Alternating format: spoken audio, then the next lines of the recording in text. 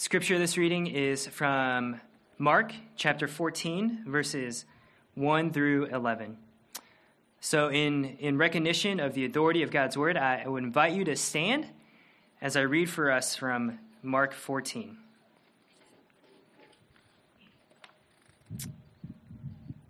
It was now 2 days before the Passover in the feast of unleavened bread, and the chief priests and the scribes were seeking how to arrest him by stealth and kill him.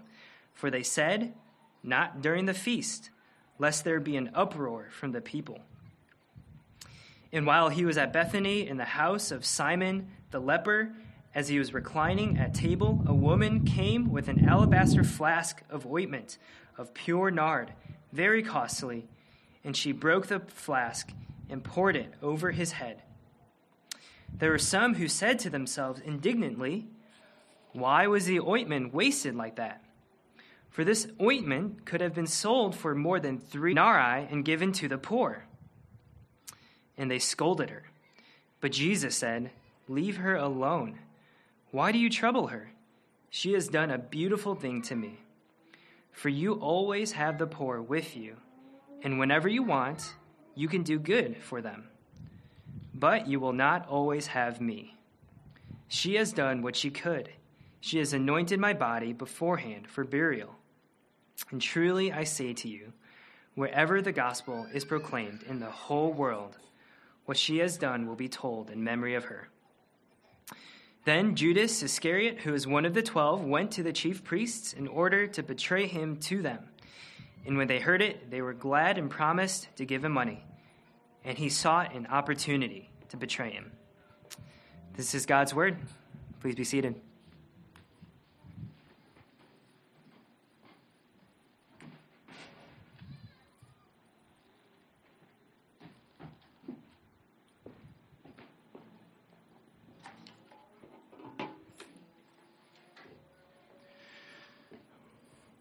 Wow, just taking a moment to survey the scene here. Just want to welcome everybody again.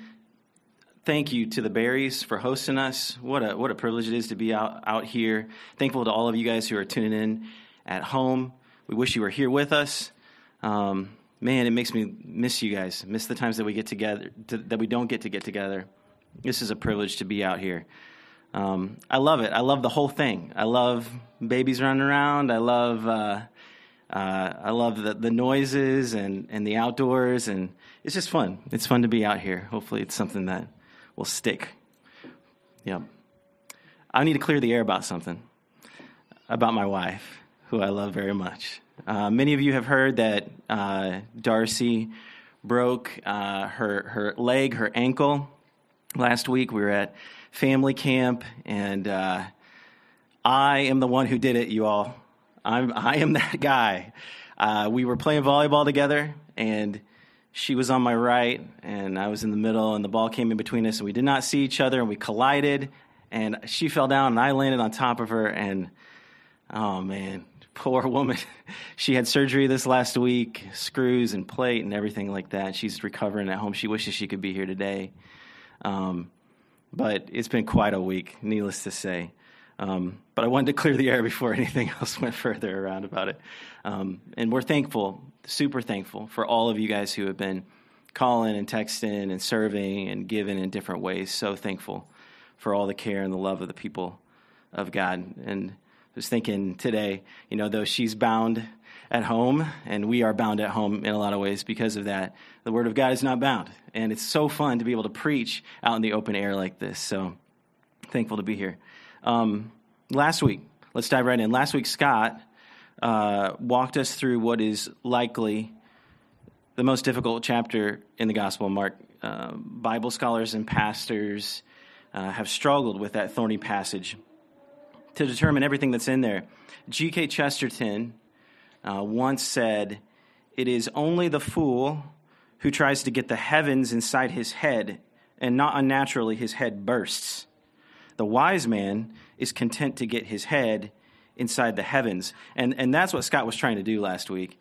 Not pack all that's there into our heads, but to briefly get our head inside Jesus' explanation of heavenly things, that is, of his return, to once and for all establish that kingdom that he came to set up on earth. So the main point from last week, just to get us a little context, was stay awake, be ready. Jesus is coming again. I remember when Darcy and I were first married, we attended a Bible study, and one of the older gentlemen who was in the Bible study with us, whenever we would walk to our cars after the Bible study, almost every time he would always look at me and he'd say, "See you on Sunday if I don't see you on the way up." And what he meant was he was talking about Jesus' return. He was, I would kind of laugh at him. I thought it was kind of funny. But the truth is, this guy was ready. He was ready. He was awake that passage was talking about. He wanted the Lord to return and set right all the wrongs. That's what he was talking about last week. So Jesus, he condemned the temple. He prophesied its destruction. And from this point on in the Gospel of Mark, he's not going to go back. He's not going to go back to the temple. Jesus is now headed to the cross. All the way back at the beginning of Mark, if you guys have been tracking with us, all the way back at the beginning, Jesus first walks on the scene. John the Baptist ushers him in. Do you remember the very first thing that he did? He got baptized. Do you remember that? He plunged himself into the sin and sorrow and judgment of this world. That was being pictured right there in that moment. He was going deep into all that for his people. That's why he came. He came to go into the waters, the sin of the world. And then, do you remember? He went even further. He went out into the desert, further, deeper into judgment and sin. Why? For us. And that hasn't let up. All through the Gospel of Mark, he dove deep into the sin and the sorrow and the suffering and the pain of this world. And all the way through, that evil, that darkness has remained. And now the darkness is closing in. But in these dark days, our Savior, these are dark days for him. We see this beam of light. That's our passage today. It's a beautiful act of worship. An act of worship that's so simple and pure, we're still talking about it today, 2,000 years later. We're going to witness this disciple of Jesus worship him in his dark hour. But I want to be really clear about this, and we've said this a lot through the Gospel of Mark. Just want to hit this again. This is here for you. This is here for me. This story about this woman doing this thing, this is here for us to take a look at our own heart. By the power of God, this is an invitation for you to take stock of your own heart, your own life. And here's a question I just want to ask at the beginning. Do you love him? He who gave his life as a ransom for you. Do you love him? And how will you express that love for him? Let's ask for the Lord's help. I'm going to pray, and then we'll go in. Father, help us to worship you. I ache for myself to be a worshiper of you, a wholehearted worshiper of you. I pray that all of us would be worshipers of you. Help us to worship now. Help us to cause us, Lord, to behold wonderful things in your law. In Jesus' name, amen. Sometimes in the Gospel of Mark, Mark arranges things like a sandwich. There's 2 slices of bread and the meat or the peanut butter, whatever you want to put in there, that's in the middle. It's just a structure that he uses, and that's what we've got here. We've got a Mark sandwich. On the bread, on either side of this passage, in this case, is the sought-after death of Jesus. So let me just show you the 2 slices of bread first, and then we'll look at the meat or the peanut butter in the middle there. Look at verses 1 and 2 again. It was now 2 days before the Passover and the feast of the unleavened bread. And the chief priests and the scribes were seeking how to arrest him by stealth and kill him. Verse 2, for they said, not during the feast, lest there be an uproar from the people. For the religious leaders, Jesus was a problem that needed to be solved. He intended to overturn their religious systems like he overturned tables in the temple. He was flipping it all over. And the answer to their problem walks right up to them. Skip to that other slice of bread. That's verses 10 and 11. Verses 10 and 11. So chapter 14, verses 10 and 11. Then Judas Iscariot, who was one of the 12, went to the chief priests in order to betray him to them. And when they heard it, they were glad and promised to give him money. And he sought an opportunity to betray him.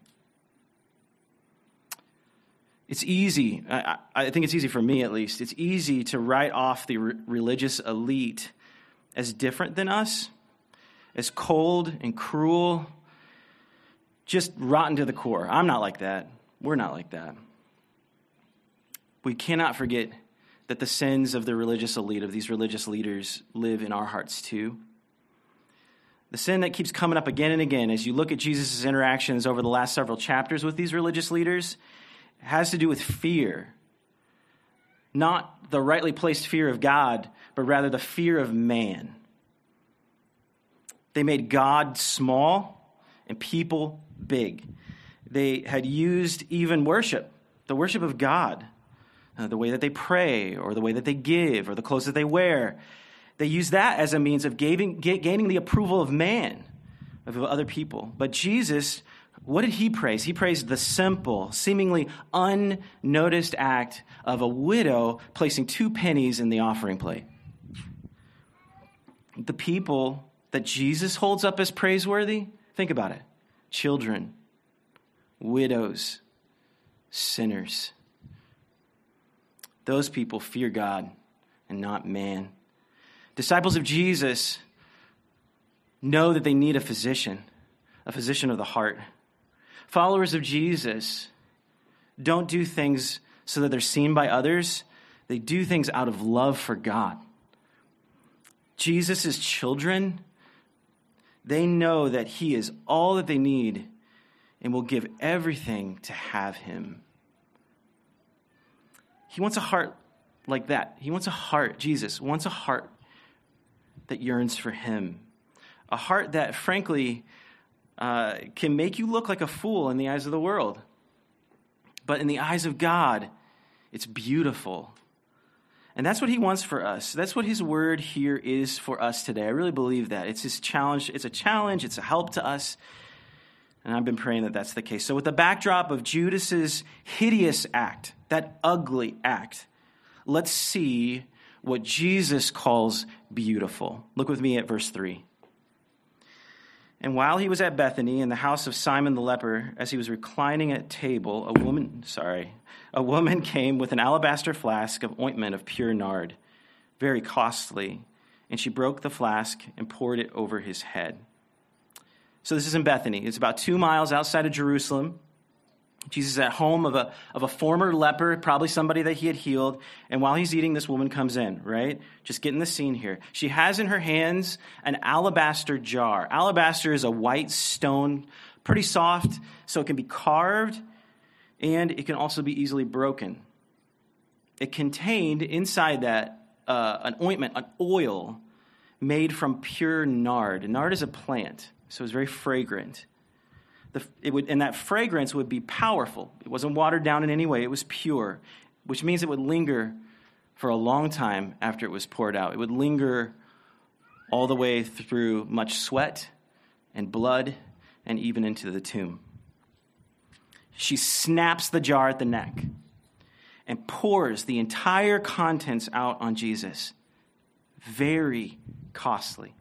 In today's money, it would be about $50,000. That's what that cost.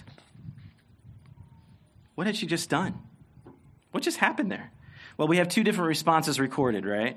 We have some from some disciples, some people who were in the room, and then we have Jesus' response. So the disciples, whoever they weren't named. It says that they were indignant. They were upset. They were angry.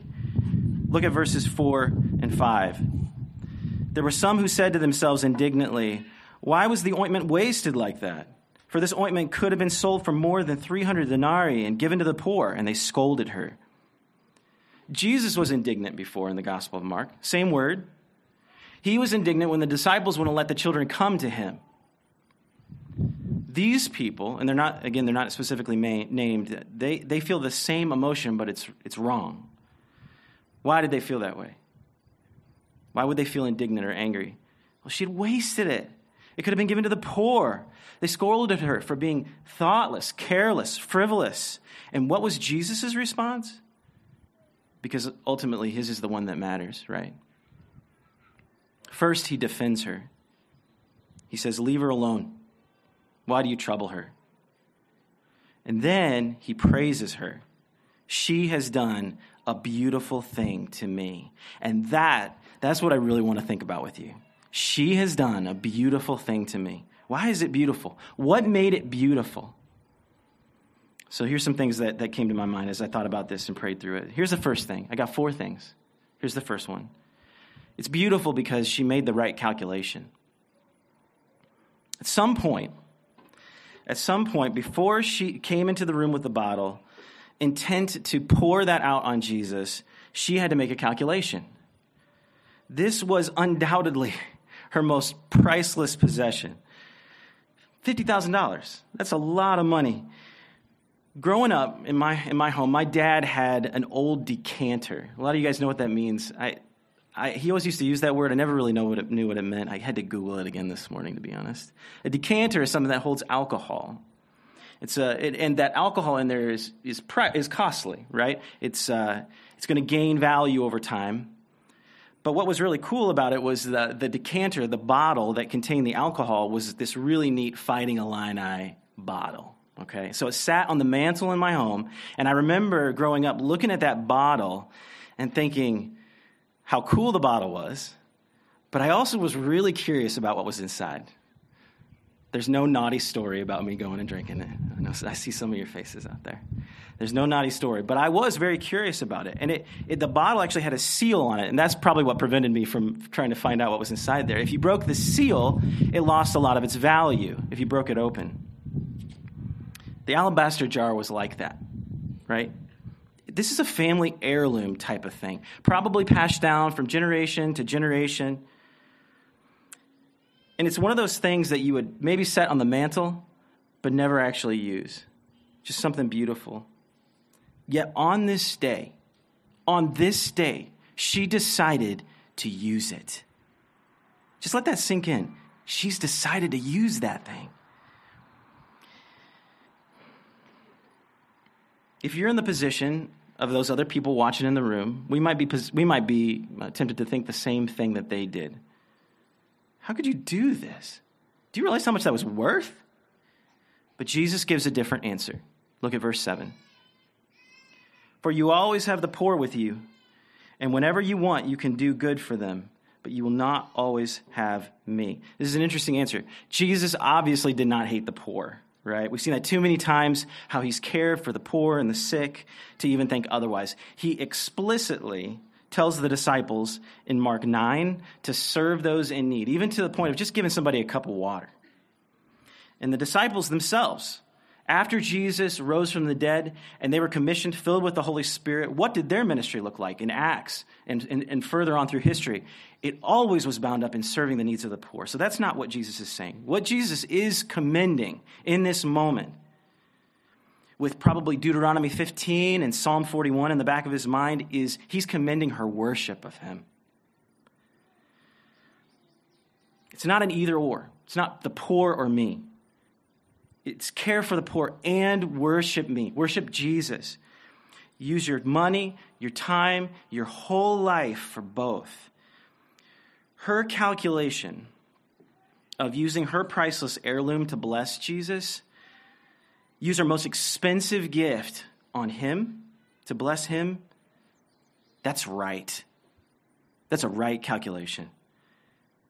There's going to come a time to use your resources for the poor, but there are also times for us to use all that we have to worship Jesus. And there's an instruction there for us. A question that I have been asking myself in light of this: what does my devotion to Jesus cost me? Do I ever go without for the sake of the gospel and for others? Do I ever inconvenience myself for Jesus' sake, for his purposes, for his kingdom? Jesus praises this woman's decision, her calculation. That's what he praises, to use her most precious gift on him. Fundamentally, that calculation is correct, because Jesus is most precious above all else. By all means, brothers and sisters, use your life, spend your life for the poor, for the needy. and give your best to the most beautiful one of all, to Jesus. This is beautiful because her calculation was correct. That's the first one. Here's the second one. This is beautiful because she did what she could. Verse 8, just a real short phrase. She has done what she could. It was all she had. In the calculating and thinking about Jesus, something moved her. Not to put a couple drops here and a couple drops there. She poured out the whole bottle, the whole thing. That is a costly flood of praise. An anointing of a king, an anointing for burial. And it's not just the oil. The oil is just a picture. It's a picture of her heart. She's pouring out her heart, pouring out in praise over the one that she loves so much. But it's more than that. There's more to it than that. It is what she could do. It is what she could do. There's something utterly unique, something uniquely you about your praise of your Father who created you. There's something about your praise that Jesus uniquely desires. The woman followed her heart here. She felt deeply moved, and she responded with what she felt like was the right thing to do. It's what she felt she was sensing in that moment. What does that look like for you, though? As your heart is moved, as your heart is stirred by Jesus, as you think on all that he has done for you and all that he is for you and who you are because of him, what is your response? What is your natural response? Hers was to pour out this flood of praise, this most costly gift. What is yours? It might be something different, something new. It might be a well-worn path. But do what you can do for Jesus to praise him. This is beautiful because she did what she could do. Here's the third one. This is beautiful because what she did was fitting. She did what was fitting. The second half of verse 8. She has anointed my body beforehand for burial. Remember, the others that were looking on thought that what she was doing was wasteful, frivolous. Was it? Was it wasteful? Was it frivolous? She certainly could have been more productive with the bottle. Right? She could have sold it like the others had suggested. It could have been used for other purposes. But that, according to Jesus, wasn't the right framework to think about it. It was right. It fit the moment. Even more right than she may have realized going in. She had prepared Jesus in a way to do the very thing that he had come to do. Think of how much that would have meant to our Savior.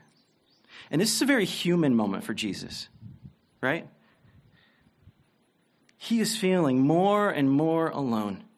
The darkness is closing in. His own disciple, the man that he was breaking bread with, has just walked out to go and try to sell him out.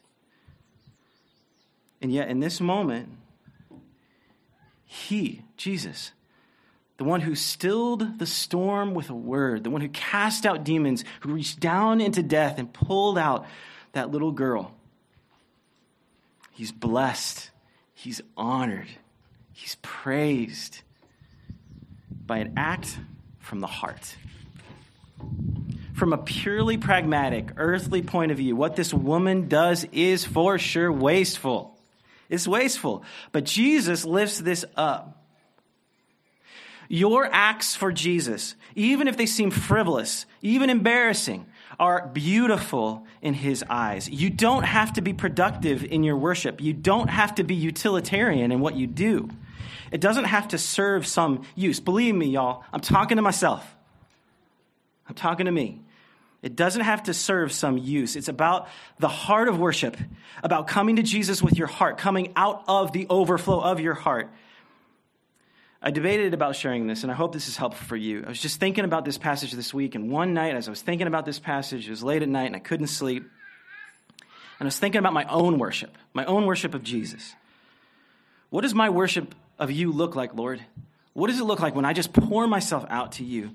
How do I worship you with all that I am? It's kind of weird, but in that moment, just laying down there in my bed, I just simply raise my hands up to him in worship. because of all that he has done for me and all that he is for me. The more efficient and practical thing to do, believe me, after my week was to go to sleep. But in that moment, just moved by who he was, convicted, honestly, by this passage, I just wanted to praise him like that. Jesus was drawing near. And so what do you need to do? Maybe you need to go paint a picture and praise to Jesus. Maybe you need to go write a poem or write a song. Maybe you need to sit on the back porch and look out at all that he has made. Maybe you need to talk to somebody, a neighbor or a friend or a family member. Maybe you need to lift your hands and as we're singing those final two songs, you need to worship him. Worship him who is worthy of all our praise. Worship him. I read once a story of a boy who wanted to do something wonderful for his mom. And she had this prized possession. It was a recipe box that she had stored all of her recipes in, and she had it decorated just how she wanted it, organized just right. It was just what she wanted. And her little boy knew that was her most prized, like one of her most prized possessions. And he wanted to spruce it up. And so he went and found it without his mom knowing, and he redecorated it. And one day he went to his mom and he said, "Mom, I've got a present for you." And his mom knew it was right from his heart. And he brought out that recipe box, and it was trashed. It was covered in tin foil. It was totally redecorated. All of her decorations, all of her cards were gone. It had been filled with water. It was dripping, leaking out the sides, and inside were a nickel, a toy alligator, and some other thing I can't remember at the moment. The mom in that moment, obviously her heart is dropping. My prized recipes and everything. That box is one of her most treasured possessions because it came from the heart. Jesus has all kinds of things in his treasure house. He's got a widow's 2 pennies. He's got a broken alabaster jar. What does he have from you? If you feel led to do something for him, do it. Do it. He will be honored no matter how small it is, as long as it's from the heart. It's beautiful because it's fitting. Worship of Jesus is always fitting. And here's the last one. This is beautiful because she made the right move. Look at verse 9. And truly I say to you, Jesus is still talking, truly I say to you, wherever the gospel is proclaimed in the whole world, what she has done will be told in memory of her. We've touched on this a couple times. I just want to drive this point home. This act came from her heart. She had been brought out of something before, a life of sin, a life of self, and she had been brought into a kingdom that will never be destroyed. This act, this rush, this gush is an overflow of praise, and it came out of love and gratitude for him. And here's what I want to emphasize here. She was moved. She actually took action. I just find that it's all too easy for me, and maybe it is for you too. It's all too easy to get things right in my head about Jesus, but that doesn't translate to my hands, if you know what I mean. It doesn't hit the pavement level. We can be moved in the heart by who Jesus is and what he's done, but that never really gets to the streets. It never moves me. She took action. And brothers and sisters, do not allow your worship of Jesus to only stay in your heart, but give it wings. It's good to start in the heart. It must start in the heart, but you got to give it wings. You got to give it time. You got to give it space, movement. Give yourself to the worship of the most beautiful one of all. What was the result of this move, of her action? She's remembered. What she has done, this act is remembered. It's not her heroic efforts. It's not her spotless theology. It's not her well put together life. It is her extravagant praise of the one who came to die for her. It's the one who came to ransom her from death to everlasting life. That's what's remembered. And where will this be remembered? Where will it be remembered? The whole world. That's what Jesus says. Do you hear that note that's ringing out over the top of this? It's a clear note cutting right through the darkness. It's loud and it's clear. It is vindication. Jesus knows he's about to die. He's surrounded by his enemies. They are closing in. His friend is about to betray him. Someone he shared bread and wine and life with. But in that moment, he says this, and I'm going to say it again. Truly I say to you, wherever the gospel is proclaimed in the whole world, what she has done will be told in memory of her. You're going to remember this woman. You're going to remember her in 2020, in the middle of a pandemic, in the Barry's backyard. You're going to remember her. You're going to remember her today. You're going to remember her in Asia and in Africa, in Australia, in Europe. You're going to remember her in South America, all over North America. She's going to be remembered. Wherever this gospel goes, you're going to remember her. You're going to think about what she has done for me. And you're going to know it's beautiful. Because I will die, but I will rise. And I will send my Spirit with such force and power that the ends of the earth will hear about this woman's act of worship in the context of hearing about the most ultimate act of selflessness that has ever happened. The Son of God giving his life as a ransom for all nations, for the whole world. This gospel will go to all nations and then the end will come. Remember that from last week? I will die, Jesus says, I will die. But that is how this kingdom will for once and for all be open to all peoples from all places for all who worship me. She will be remembered because I have come to gather people like her, that is, worshipers from all nations. I've come to gather people who pour out their praise to me and gather them into my everlasting joy. Get on board with that, brothers and sisters. We got to move. The vindication is already complete. Jesus is ringing out that note that night. He completes it on the cross. Jesus rose from the dead. His anointing wasn't only for burial. This was the anointing of a king who rules over all, who conquered the enemies of sin and death so that you and I can follow him all the way to glory. Would you not live your life for such a king? Would you not worship a king like that with abandon? Would you not give your all to him in worship? Would you not give your most costly possessions to the one who has brought you out of sin and into his everlasting kingdom, into a life now of incredible purpose and eternal joy for forever? Last story, and then we'll be done. Thank you guys for sticking with me. I know it's hot. I love you guys for sitting out there. I love you guys for staying online. Thank you. I remember a story a friend told me. He worked at a summer camp where kids with disabilities came to have fun together. And they would get outside and hear teaching from the Bible. The kids would come for a full week. And each day, the camp had musical worship. They'd gather the kids together, and he was in charge of a certain group of kids. And early on in the week, my friend noticed that one of the boys that were assigned to his care could only sing a word here and a word there. My friend listened for a couple days, and he finally asked him, "Why do you only sing random words to these songs?" And this young boy explained to him, "Because I'm paralyzed, and I can't get enough breath to sing the whole song. So I have to choose the words out of the song that mean the most to me, that will allow me to praise Jesus with my whole heart. And those are the ones that I choose to sing to him." Jesus is worthy of that beautiful worship. He is worthy of all worship. He poured out his blood for you. So pour out your praises.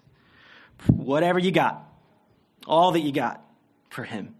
He is worthy. Remember these lines from this song. "Take my love, my Lord, I pour. At your feet, its treasure store. Take myself, and I will be ever only all for thee." Ever only all for thee. Lord, we love you, but only because you loved us first. Oh, Lord, there is none more beautiful than you, who poured out your blood for us. Help us to pour out our praises to you today and going forward as your people. You're worthy to be praised by all nations, by the whole world.